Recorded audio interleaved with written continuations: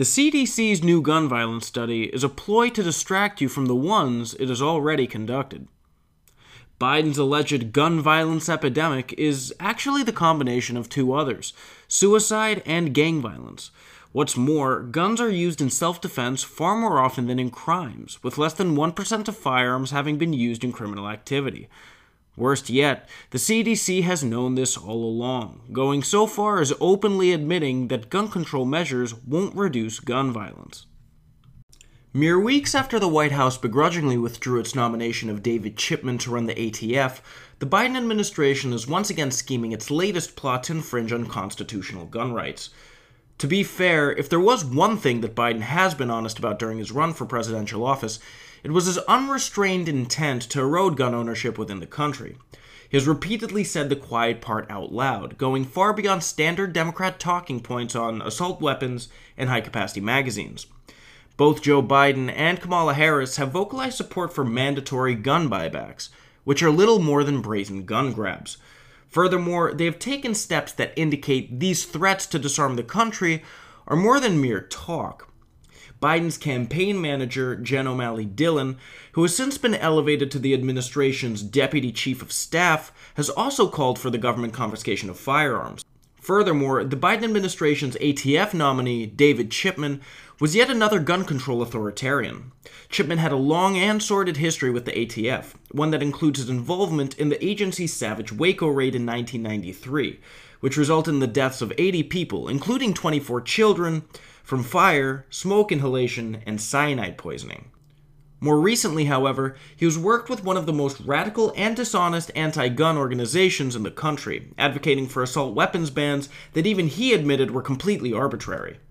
Now that Chipman's nomination has ended in abject defeat, the Biden administration is seeking to offload the task of gun control to agency heads that have managed to slip by the congressional confirmation process.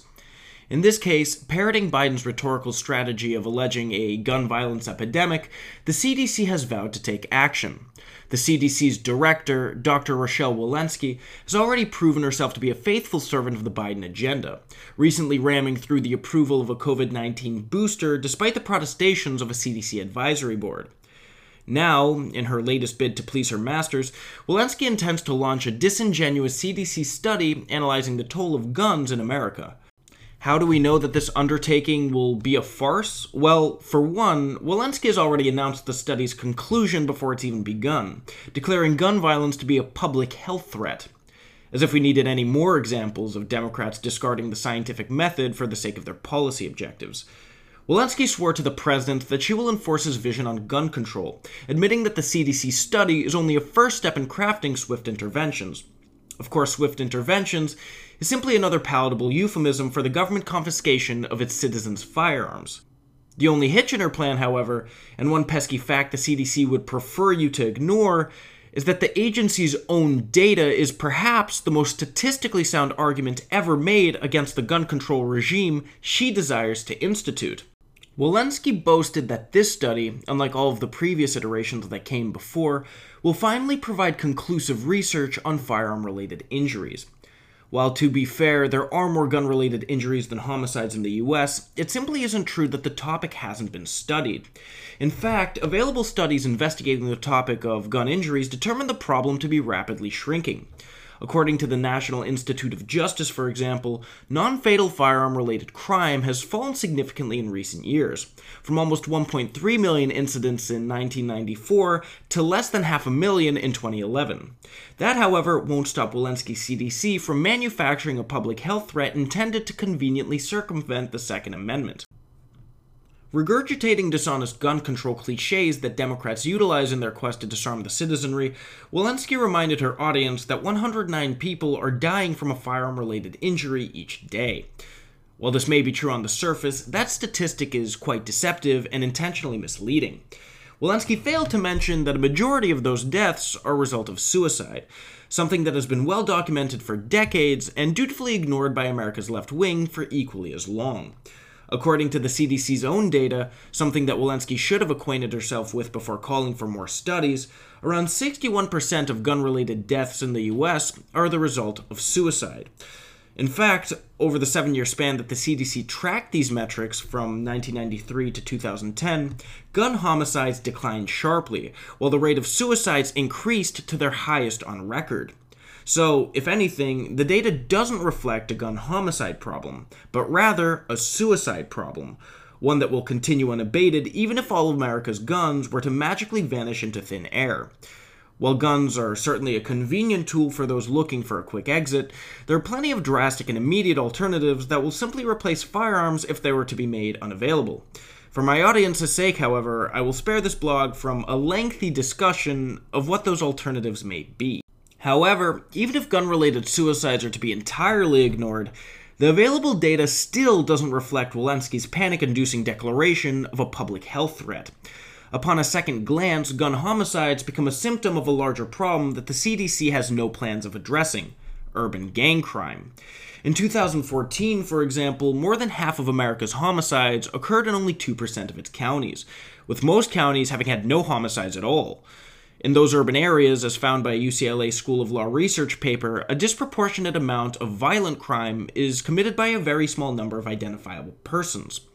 According to the National Institute of Justice, gun-related homicides are most prevalent among gangs. In fact, the likelihood of becoming a homicide victim is 60 times greater among young gang members than the general population on average, and far higher in some cities. Furthermore, fewer than 1% of firearms are even used in the commission of a crime, let alone a murder. The CDC went so far as admitting in a 2003 study that it found insufficient evidence that any of the firearms laws or combination of laws reviewed would curb violent outcomes. One topic that this study almost certainly won't investigate, however, is the frequency in which guns are used for lawful self-defense. Yet, as it turns out, the CDC already has numerous times. In 2013, one CDC study found the defensive use of guns by crime victims to be a common occurrence, with estimates of annual uses ranging from about 500,000 to more than 3 million per year, in the context of about 300,000 gun-related violent crimes in 2008. Furthermore, the CDC also studied the topic of defensive gun use extensively in the 1990s, but, rather conspicuously, decided not to publish its findings. You see, the CDC has always had an anti-gun bias. One CDC official during the time of the study even told the Washington Post that his goal was to create a negative public perception of gun ownership as something dirty, deadly, and banned. Fortunately, however, the hidden study was later unearthed by FSU criminologist Gary Kleck. Confirming the estimates from the CDC's 2013 study, the 1990s study found that in an average year during 1996 to 1998, 2.46 million U.S. adults used a gun for self-defense, suggesting that guns were used defensively by victims about 3.6 times as often as they were used offensively by criminals. Guns prevent an estimated 2.5 million crimes a year, including 400,000 life-threatening violent crimes. Furthermore, in most of these incidents, violence is entirely averted due to the presence of a firearm. In one survey, most felons admitted that they avoided committing crimes when they knew the suspect was armed, and 40% of them conceded that they avoided committing crimes when they suspected that the victim might be armed. Felons also reported a tendency to avoid entering houses where people are home because they fear being shot. They're right to be afraid. Citizens shoot and kill at least twice as many criminals as police do every year. Better yet, armed citizens accidentally shooting an innocent target is also very rare. Only 2% of civilian shootings involved an innocent person mistakenly identified as a criminal. For comparison, the error rate for police is 11%. The jury is in, and it has been for a while. Guns in the hands of law-abiding citizens are not only a God-given right, but a net positive for society. Yet, since it's a result that the Democrats don't like, they are, true to form, calling for a mistrial. Regardless of what this new study finds, however, we can be certain that the Biden administration will not rest until they fully erode the Second Amendment.